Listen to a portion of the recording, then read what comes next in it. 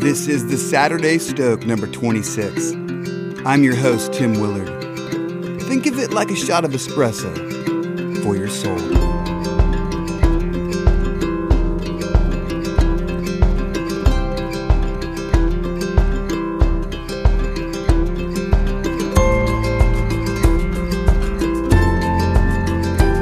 Welcome to this week's Saturday Stoke, a short, inspirational podcast designed to encourage and challenge you on the path ahead. It's a place where if I'm doing my job right, I'm spurring us all on toward love and good deeds. It's a podcast that feels like your favorite old hat and smells like roasted marshmallows. If you're new to the Stoke, then welcome. Feel free to poke around my blog, theedgescollective.com. And if you find some inspiration, sign up for my newsletter that's called Further Up. And yes, I did steal that from C.S. Lewis. You'll get updates when the next episode of The Stoke drops, and exclusive articles and community discussions. Let's get to it.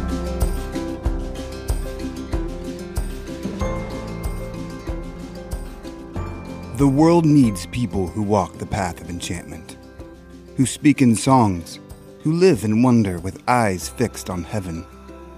This, my friends, is my thesis today, and this is my hope for tomorrow, and this is my encouragement and challenge for you right here and right now. But, Tim, you say, I really have no idea what you mean by walking the path of enchantment. That sounds so, strange to me. And I'm beginning to wonder if you're not one of those fuddy-duddy mystics who likes to walk the woods chanting. Ah, yes, I reply.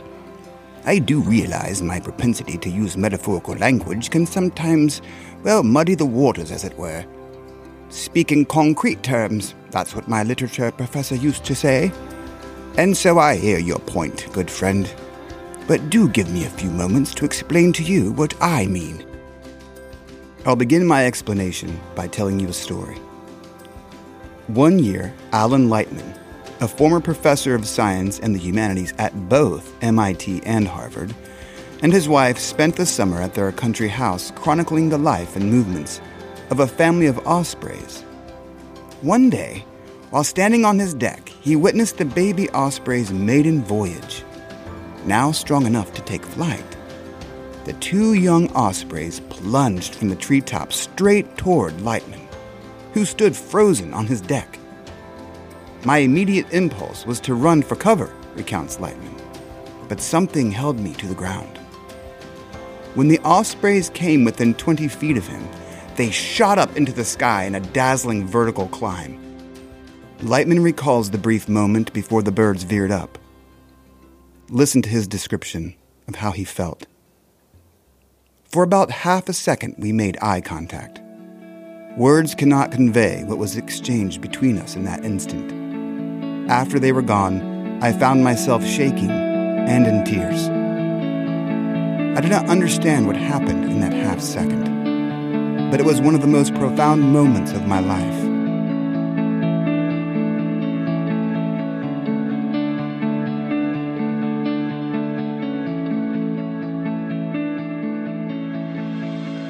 Lightman's is a curious case. Despite his self-confessed atheism, he leaves room for the transcendent and the experiences in life that haunt with ambiguity, mystery, and beauty. He leaves room for the unanswerable questions, for numinous moments. Years later, the unknown continues to intrigue Lightman. For example, he divides his poetry collection, titled Song of Two Worlds, into two sections. Part 1 is titled Questions with Answers, and Part 2 of the poetry book is titled Questions Without Answers. He fills Part 2 with beautiful poems that tug on the reality of our lived experience in this world. Let me give you an example. In poem 58, here's what he writes. I surrender my calipers, rulers, and clocks, microscopes, diodes, transistors, glass flasks.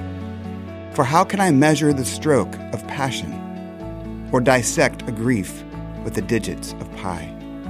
Thus I stand naked with nothing except a fierce hunger to fathom this world.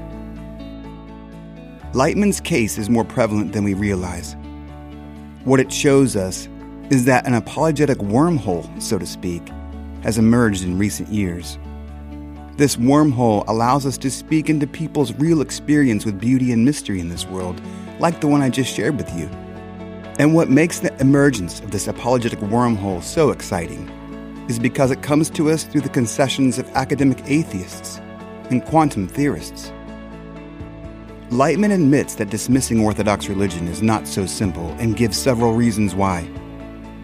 One of the reasons he cites is the witness of some of his colleagues. He works with accomplished men and women of science, working at world-class institutions who firmly hold orthodox religious beliefs. Another reason is, again, that unanswerable questions exist. Lightman admits to having trouble trying to explain the haunting feelings one has after reading a novel. He cannot explain why humans possess the irrepressible desire that adults have to sacrifice their own life for their child's. And finally, he cannot explain the ambiguous ethical dilemmas like stealing to feed one's family. Are you beginning to see how mystery and wonder and beauty provide a unique and powerful apologetic portal into our 21st century culture? Beauty possesses profound value because it prompts faith in the possibility of the unknown, the transcendent, and the divine.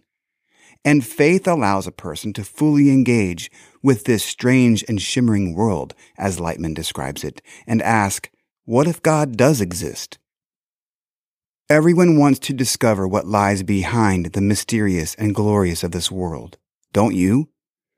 Take a moment and consider some of those moments you've experienced. Things like the eerie wonder of first snowfall, the feeling of a jubilant yelp after conquering a trail on my mountain bike, the breath-halting mystery of the birth of my children, the gentle kiss of my daughters, the joyful satisfaction gained from my work, uncontrollable laughter, autumn bonfires with friends and relatives, the quiet sobs of grief, the holiness of healing, the mountaintop scream of forgiveness. The beauty and mystery and wonder I touch, feel, and perceive on a daily basis feels colossal to me, like how the sun floods the sky with its residue even when it has set. My experience of the world makes me feel like I am living in an unfurling corner of some great wonder. Do you feel the same way? Here's a quick hack for using this apologetic wormhole. Create something. But Tim, I am not an artist or musician, far from it. Yes, I understand that. And my response to you is, don't put such parameters on wonder and mystery and beauty. Take a moment and think about your colossal moments of wonder like I just did. What are your own experiences with beauty and mystery? They extend far beyond the arts and the humanities. Think of beauty as an event. Let me give you an example. Think about that dinner you made and the friends that gathered and conversations you had.